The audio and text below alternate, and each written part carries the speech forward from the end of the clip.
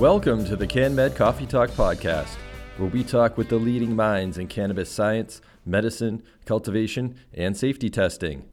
I am your host, Ben Amirault. I'm the marketing manager at Medicinal Genomics and proud member of the team that puts on the CanMed Conference.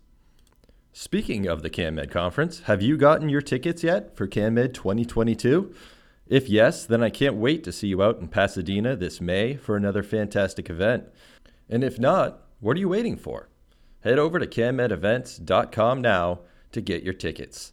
At CanMed 2022, you will learn from the leading minds in cannabis science, medicine, cultivation, and safety testing. And if you want proof of that, look no further than our keynote presenters. Representing our science focus area, we have Dr. Ethan Rousseau presenting about cannabis and psychiatry. Representing our cultivation focus area, we have Dr. Seth Crawford talking about innovations in hemp breeding. Grace Bandong, our safety keynote presenter, will talk about building a comprehensive analytical testing program. And finally, Dr. Bonnie Goldstein will discuss cannabis medicine for children as our medical keynote. Those presentations alone are worth the price of admission, but please go to canmedevents.com to see the full schedule. And if you want a preview of what you can expect at CanMed 2022, check out our CanMed Archive, which is a searchable video library of all the past CanMed presentations and panels. Find that at canmedevents.com. At this year's event, we are also offering a full-day pre-conference medical practicum taking place on May 3rd.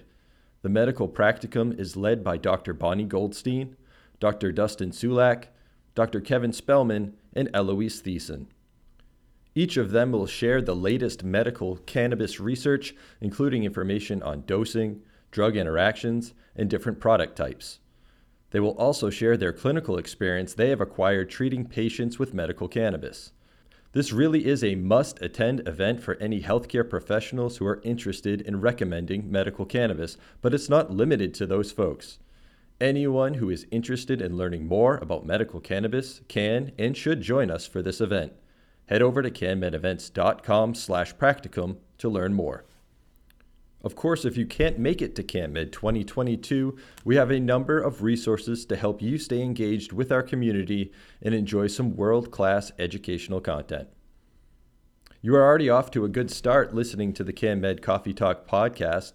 Be sure to hit that subscribe button so new episodes download to your device automatically. Second, we have the CanMed Archive that I mentioned earlier. It's a searchable video library of all the past CanMed presentations and panels that you can find at canmedevents.com. While you're at canmedevents.com, be sure to sign up for email alerts. That's the best way to make sure you are up to date on all the latest CanMed news and special offers. Fourth, we have our CanMed Community Facebook group, which is a great place to share and discuss news and topics related to cannabis science. The link to that group is in the show description. And finally, you can follow us on social media. We're on Instagram, Facebook, Twitter, and LinkedIn. Just search for CanMed Events. This episode, we talk with Dr. Punya Nachappa.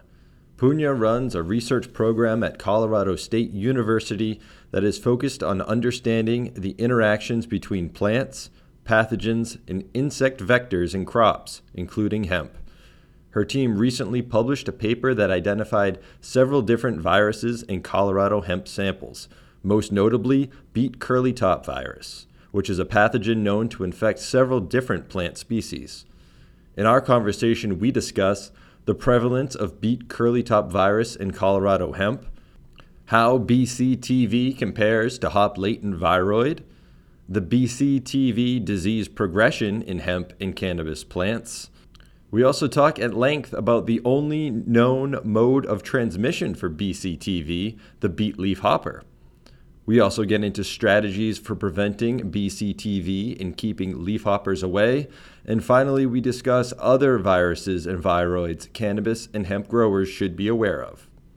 Before we get to my conversation with Punya, I'd like to thank this episode's sponsor, Ugentech. Ugentech offers smart analysis and workflow software for endpoint genotyping and qPCR pathogen testing. Stop looking at every cluster or curve, let AI do the work, and lab staff do the review. Whether you test for plant and seed health or run studies for breeding or crop science, FastFinder will allow you to scale up, slash eyes on time on cluster calling and genotyping, automate PCR curve calling and result reporting, organize your lab's plates, runs, and studies, and learn from historic data to improve interpretation speed and quality. For more information, go to ugentech.com. That's UGENTEC.com.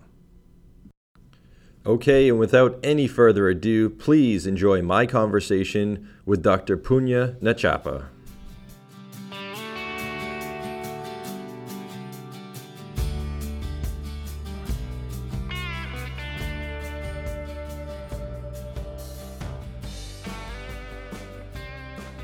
Good morning, Punya. Thanks for joining us on the podcast. Hi, Ben. It's so great to be with you guys.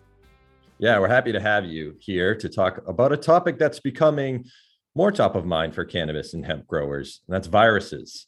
Yes, plants get viruses too. You and your team have published a paper in December that examined symptomatic hemp leaf samples from Colorado for beet curlytop virus, which might be a virus that listeners might not be familiar with. But before we get into that, tell us a bit about what you found and what you published in the paper. So I moved to Colorado State University in 2018, and Dr. Whitney Cranshaw, who had done most of the work on characterizing pest complex insect pests on hemp, had alerted me to these virus-looking hemp plants in the field. Of course, we didn't know anything at that time. It looked like, very typical yellowing and stunting symptoms. And I was planning to go take a look at it in the 2019 field season.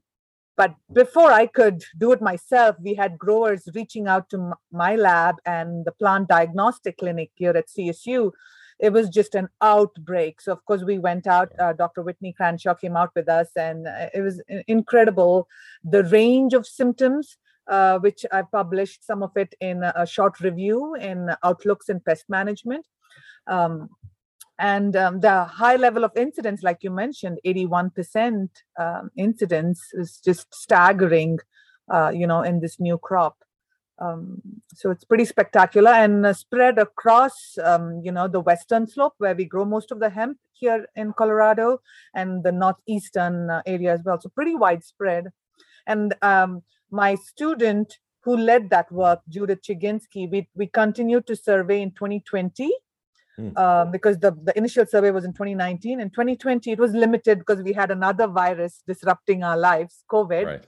Still, we found in the limited survey, we found close to 100% BCTV in hemp. Wow. But last year, I have some good news for my growers, only around 20%. We think it was very dry and there was hardly anything green. Many hemp growers didn't even grow much hemp. And the lack of, green vegetation may have been one reason for lower incidence. So it's been up and down. But it's definitely, this virus has been around for over hundreds of years in other crop species. So it's definitely to show up in hemp again. So that percentage of prevalence that you're finding with beet curlytop virus, now, is that in symptomatic leaves only, or is that in asymptomatic plants as well? Very good question. So, in 2019, the work we published in the paper was very targeted. So it was just the symptomatic plants. And like I said, even that was questionable because we'd seen such range of symptoms from curling to something that we fondly call taco leaf. The leaf had completely curled up like a taco would. All of them tested positive for BCTV. So only in symptomatic plants. But currently we are having an experiment in our greenhouse. We're working with this hemp genetics developing company here in Fort Collins, New West Genetics, and we're screening some of their lines. And some of them are asymptomatic, but test positive for BCTV using PCR. Wow. And then Sorry, go ahead. Please go ahead. No. I was going to say, and then you've seen our paper. We've had so many different viruses in there, Right. And some of them were healthy. In fact, the sample from Larimer County that had cannabis cryptic virus was healthy and beautiful as ever. So we really don't know the impact of these viruses, and the one viroid, which is also pretty important. Yeah, I know that cannabis cryptic virus. It's no wonder why they call it cannabis cryptic, right? It's a bit of a mystery. Very cryptic. Yes. Yeah, and I was going to ask you about other viruses too, because I had mentioned that viruses are becoming more top of mind for hemp and cannabis growers, but the one that gets all the publicity or gets all the notoriety is actually the viroid, hop latent viroid. So yes. I wonder, how does beet curlytop virus differ from hop latent viroid? How are they the same? Could there be some sort of a case of misidentification? People thinking they have hop latent viroid, they actually have beet curlytop. Your thoughts on that? So I'm just going to initiate an hop latent viroid project to do like you said, better characterization of it to help growers. But as the name suggests, it's latent. Right. So it's dormant in the plant and can go asymptomatic for, weeks to months is my understanding. But then it causes the so-called dudding. At least that's what the growers call it, where the flowers just don't flower and are completely, destroyed. We haven't seen, so we detected hop latent viroid in our samples from 2 counties. And those samples predominantly had BCTV symptoms, and coincidentally, they were infected with hop latent viroid, or it's possible that the samples came from a different plant, and because we had pooled samples, from different plants in our sequencing.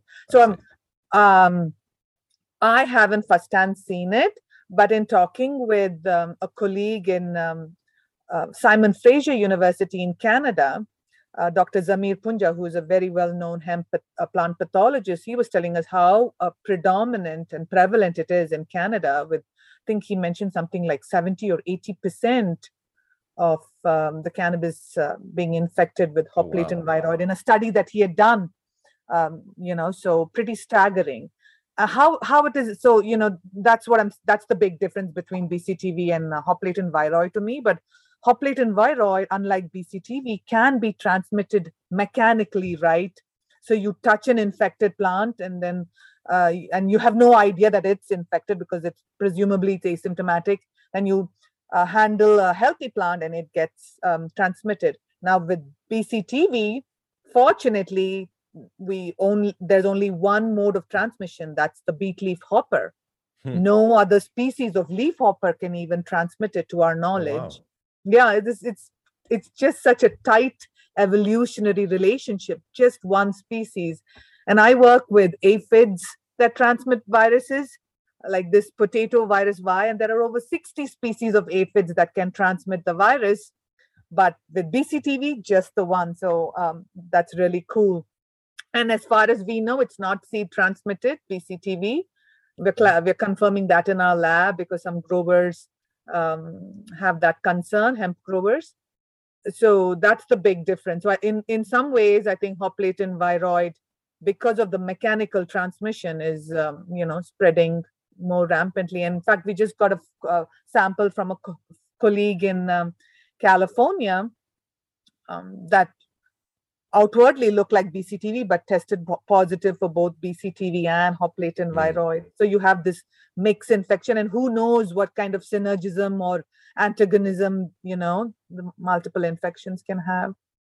Yeah, no, that's a great point about hop latent viroid and sort of the unique challenges that raises. Another thing to consider too is just, the clonal propagation of cannabis in hemp as well, right? If you're taking a cutting from a plant that you presume is not infected, now you're handing a bomb to your colleague or your friend that's gonna right, exactly. And then who knows? The impact on with cross state or cross country movement and introducing these pathogens because it's not very well defined yet as yet.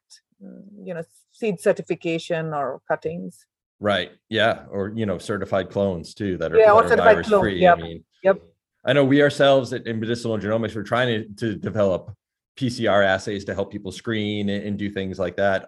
So maybe eventually we'll get there, but yeah, it's still very, very early in that process. So I want to come back to the leafhoppers because that is really interesting. I didn't realize I read in the paper that it was, the primary source of infection, but I didn't know that it was the only source. So I'm curious more sort of about that. How does that synergistic relationship work? Oh, that's a great question. So as I mentioned, the virus and the vector, virus is only able to, infect a plant via the beet leaf hopper, this one vector, Circulifer tenalis. And that's my training. I'm an entomologist by training. So in these fields, in these hemp fields, like you can see in my background, when we go over, we use insect nets to sweep, and there we found around 8 to 10 different species of leaf hoppers, and we tested each and every one of them, and only Circulifer tenalis was positive for the exact same strains that we were detecting in our hemp sample. So to date, no one has shown any other means of transmission of BCTV. There was one study from Iran, I believe, showing BCTV was seed transmitted in petunia, but not in, and it was very low transmission rate, but not in sugar beets or tomatoes, some of the other major crops that BCTV infects. So the insect picks up the virus from an infected plant. It's a phloem limited virus, right? It's in the only in the phloem tissue of the plant. So the insect feeds in the phloem. It's a phloem feeding insect. Sucks up the virus. The virus enters the insect gut. It does not replicate as far as we know. It just circulates through the gut of the insects and then comes and reinfects the salivary glands of the insect. And when the insect feeds on a healthy plant, usually they salivate, and that's when the virus particles or the virions come out and infect the plant. Now, what's interesting is Judith's second part of her thesis, my student that led this work, we're getting ready to publish, where we're showing that virus-infected insects actually have better reproduction, better life history characteristics. So, when they get infected, they do better and able to proliferate more and spread the virus more. So the virus is, manipulating vector performance. And this has been shown for other systems, but first time for BCTV. Wow. So very intimate relationship. Yeah, very interesting. Yeah, that is interesting. And am I correct in maybe assuming that the virus doesn't replicate via mechanical transmission because the virus, is exposed to the elements or whatever on the instruments that you might be using, and it's not able to proliferate? But then if it's within the gut of this leafhopper, it's kind of more protected from that. Is that safe to assume? Now, there are viruses that do proliferate via mechanical transmission, right? Like the most notorious one is tobacco mosaic virus. I mean, that is, I'm not sure. Yeah, there's, how this evolutionarily tight relationship has come around with just this one species of insect vector. But presumably you're right. They are, being sort of protected by the insect vector. And then this insect feeds on over 100 different plant species and able to transmit the virus to all of these species. Now, what's interesting is we find that the insects cannot reproduce on hemp, beet leaf hoppers. They can, and for that matter, they don't do very well on tomato or pepper, the other major hosts. They can go maybe one generation. So the females can produce one set of offspring and then they just perish. Wow. So there's something, they haven't evolved with this plant potentially, but they'd still do feed on the plant. And in during that time, it only takes a couple of hours for them, minutes to hours, to transmit the virus while they taste and they say, oh, I don't like this too much. this host too much. In the meantime, they are transmitting the virus. Interesting. So do the leafhoppers not particularly like the taste of hemp? They don't feed on it as much? They do not. In fact, more, we when we go looking for the leafhoppers in hemp, we hardly find a handful. But then in the surrounding fields, the ditches, we see all these weed species. Dandelion and kochia and Russian thistle. That's where the leafhoppers are. They really thrive on these bouquet of weed or buffet of weed species. And of course, sugar beets. That's how we maintain them in our lab. Yeah, that makes sense. Hence the name, right? Yes. So given the fact that it's just this particular species of leafhopper that's spreading, is this sort of a regional issue and less of an issue in other areas? No, not at all. So in fact, leafhoppers don't even overwinter in Colorado, is what we believe. It gets too cold for them.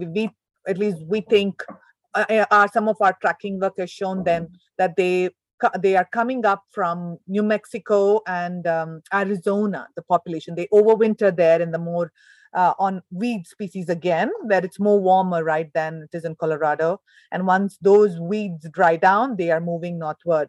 So it's a huge problem in beet leaf hoppers, and BCTV is a huge problem in peppers in New Mexico, in Arizona as well. But most importantly, in California, BCTV and beet leaf hopper is a huge issue on tomatoes, and just devastated the tomato industry, some decades ago. But we have some tools in tomatoes. And I've talked to some researchers at UC Davis that have confirmed BCTV in hemp. They just haven't published it as yet. Oh. Yeah. And I will also talk to some colleagues in Oregon State, where again we have BCTV and beet leaf hopper, and they've confirmed it in hemp as well. They just haven't published the work. So it's at least Western United States, where most of the hemp is grown, it is an issue. Is it less of an issue in indoor cultivation facilities?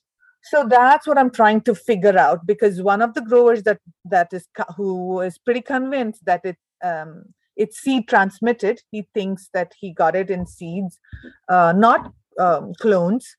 But I don't know if a leafhopper came in and infected the plant, or if the BCTV came in via the seeds. It's not 100%. Even in our greenhouse, they're not 100%, insect proof. Sure. They're bigger than something small like mites or thrips, but I definitely be given that they like I mentioned, this buffet of or a variety of plants, they're more likely to be an outdoor issue. Mm-hmm. Mm-hmm.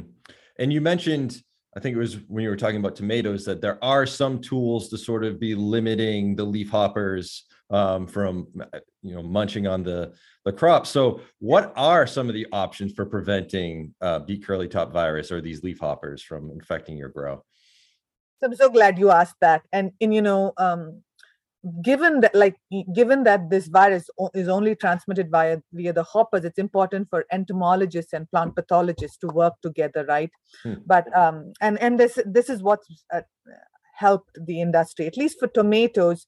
There are varieties, and for sugar beets too, there are varieties that are resistant to the virus.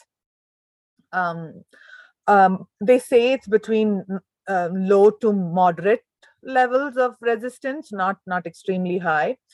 In tomatoes, they also use insecticidal sprays. Yeah. But none of that is an option for hemp growers. In fact, and that's okay. But like I said, it only takes a few minutes to hours to transmit the virus. So timing is important. How are the growers going to know when the leafhoppers are coming in? It's tricky. So what's worked for the sugar beet growers, because it's a huge problem in sugar beets, is systemic insecticides that's in the plant. So you actually, in fact, here in Colorado and our region, sugar beet growers have to buy seeds, sugar beet seeds that are coated with the systemic insecticide. So when the plant germinates, the insecticide is in the plant. So that gives them the protection for around roughly around 50 to 55 days when the first wave of the leafhoppers are coming in from the south, and that protects them. But none of that is an option for hemp growers, right? In fact, that's where the issue is. And my collaborators from California, the ones that sent us that tissue, we just submitted a proposal trying to come up with management tactics for hemp growers. Wow. And so I wonder if we could talk a bit more about sort of once the plant is infected, sort of what's the timeline in terms of, how the disease progresses, and does it eventually kill the plant and just totally wipe it out? Or is it more like a hop latent viroid situation where it's just the yield and quality is greatly reduced? That's such a good question. So like I mentioned, our whole culture, we've got cultures of beet leaf hoppers in the lab, and we maintain them on sugar beets, and sugar beets just die in a matter of a week to 10 days because it's a preferred host. They just go, I wish you could come see our colony. We cannot keep up with the pressure and how fast, because of course we're using a susceptible line of sugar beets. Now with hemp, it's not that drastic. And I've gone to visit fields over weeks, and you can see the plant. It still looks pretty bad, but not dead yet. And that's one thing I tell my growers: you see an infected plant or you suspect one that's looking infected, get rid of it so it doesn't serve as a source. So hemp lasts longer. In fact, we're doing this screening right now, and several weeks, months, and the plants look diseased, but not dead yet. Eventually, I am sure they will. What we need to figure out in hemp, and it's top priority for my lab, is to see how the virus affects cannabinoids and the quality. Yes. CBD, but in particular, that needs to be done. Growers tell me that the yield is reduced and the flower quality is poor, but we haven't had any actual evidence of that. Okay. And so I heard you say there, so is the recommendation too, if you identify an infected plant, just pull it immediately? Yes, definitely. And then after my students' work, we can tell the growers that dandelion and Russian thistle are top. There are some specific weeds that they need to. In fact, any weeds, just get surrounding hemp. You need to just get rid of it. Yeah, I was going to ask about that, because you mentioned that the leafhoppers, they don't prefer hemp, but they'll take a bite if they're kind of buffeting on some other plants in the area. So right. I was going to ask if it makes sense to kind of make sure that there's an air that you clear the area around your grow to kind of prevent that. Totally. Yes, definitely. Yeah. That's a great idea too. And then another thing we do, and you can see in my background, I don't know if you can see very closely, growers use mulches, plastic mulches, right, for mainly for weed control. Mm-hmm. But there are some mulches. Research has been done with aphids and other insects. There are some reflective mulches that reflect light off, and that prevents the insects from landing on the plants. So we're trying to test that to see if maybe growers could just use a different kind of mulch that could then act as weed control and also confer other benefits like reduce the pest landing, especially leaf hoppers. So some small easy things that they can do to reduce infection. Yeah. And I know that there are some folks who, with other viruses, are attempting tissue culture as a way to produce a new virus-free variety. Has that been attempted with anything that's been infected with beet curly-top virus? Is that not an option? So we do have a tissue culture lab here at CSU, and we're trying. And I've given her, our primers, some of our leaf tissue and RNA samples to develop some diagnostic tools, so then she can test these tissue cultured plants. But I think it's very much in early stages, not anything ready for commercial, not commercially available, but pretty much once a month, like just last couple of days ago, I got an email from a diagnostic company wanting samples from our study to develop diagnostic tools. But the issue is not all states are allowed, can work even on hemp for that matter, never mind marijuana. Yeah, that is definitely a challenge that we need to navigate as we explore these plants. So I was wondering, I know that you identified other viruses and viroids in some of these samples in your paper. Anything interesting there that growers should be aware of, or that maybe you and your team are going to be investigating in the years to come here? That's a great question. My department head, Dr. Amy Charkowski, she told me once, when I was telling her about all the viruses we found, she's like, you have your career here. You can just keep studying this. Right. And that'll do it. So yes, of course, hop latent viroid. And there's a grower bringing me some samples, some plants infected, so we can figure this out. And actually, there's one report of hop aphid transmitting hop latent viroid. So I want to look into aphid transmission. The other one that I think was particularly interesting in our virome analysis was tobacco streak virus. Mm-hmm. The reason it's interesting is because it has a worldwide distribution. It infects several species, and thrips transmitted. And any grower doing any kind of agriculture is aware are familiar with thrips, highly ubiquitous, several species of thrips transmitted. And what's interesting is our sequences indicate that it's a new genotype of virus or a new isolate of this tobacco streak virus in hemp. Interesting. So, that makes it all the more challenging. And tobacco streak virus goes to peppers and all these other crops that we grow here in Colorado and definitely in other places. So I think that's an interesting one. But then, you think about cannabis cryptic virus and this cannabis sativa mitovirus. Mm-hmm. All of them, I have no clue what they do. And Were you go ahead. Sorry. We touched on it before, but were you surprised not to find tobacco mosaic virus?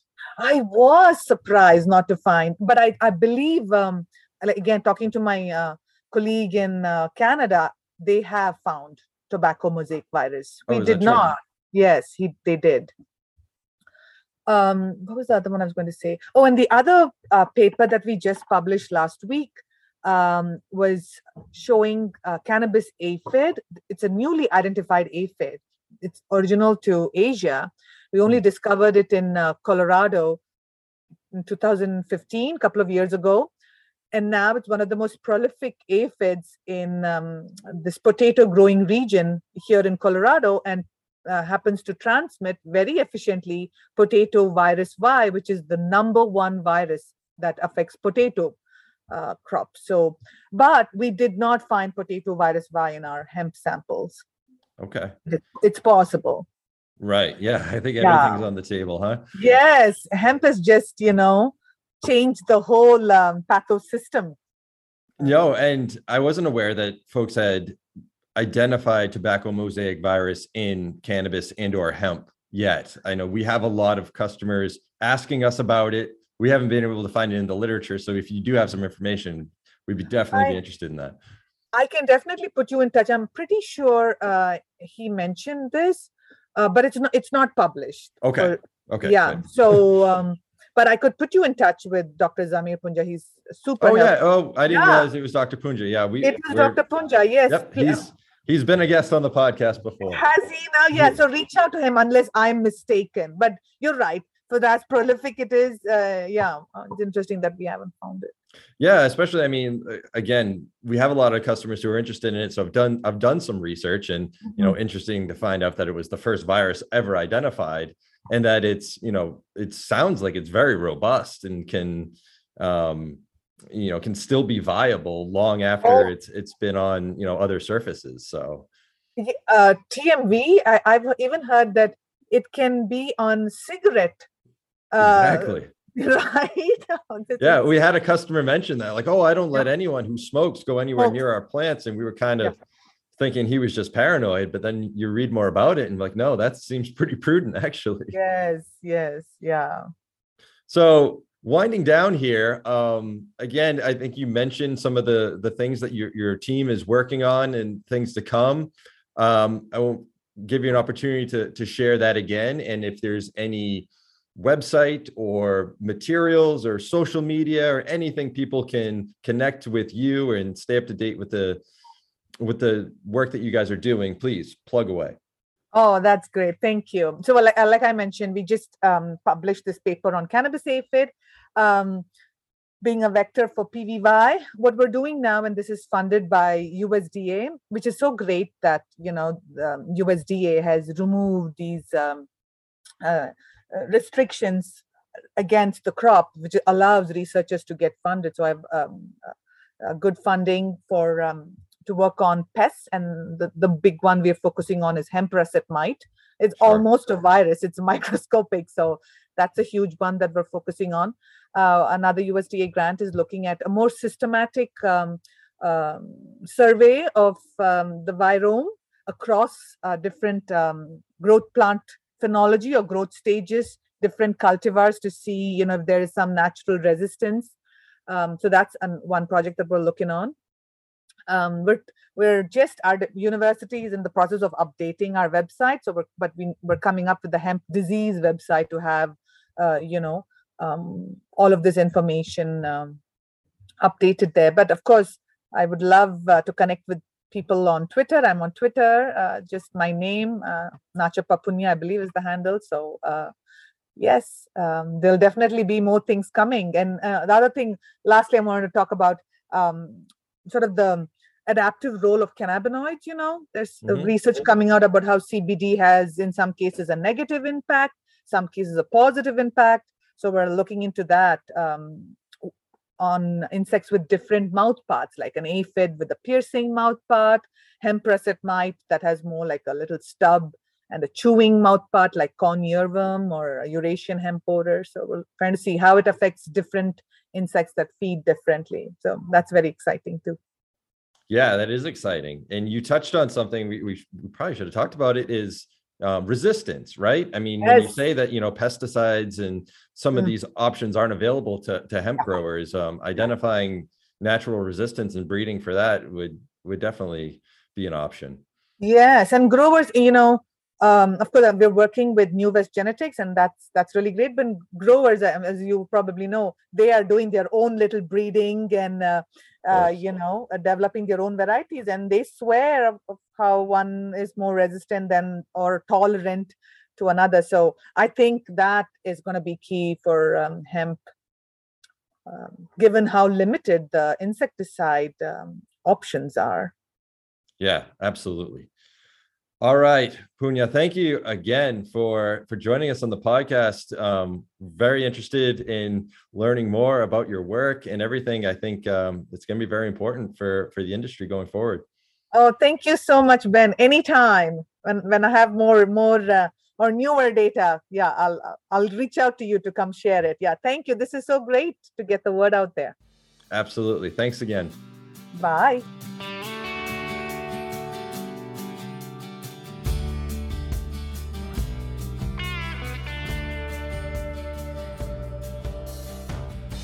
I hope you enjoyed my conversation with Dr. Punya Nachappa.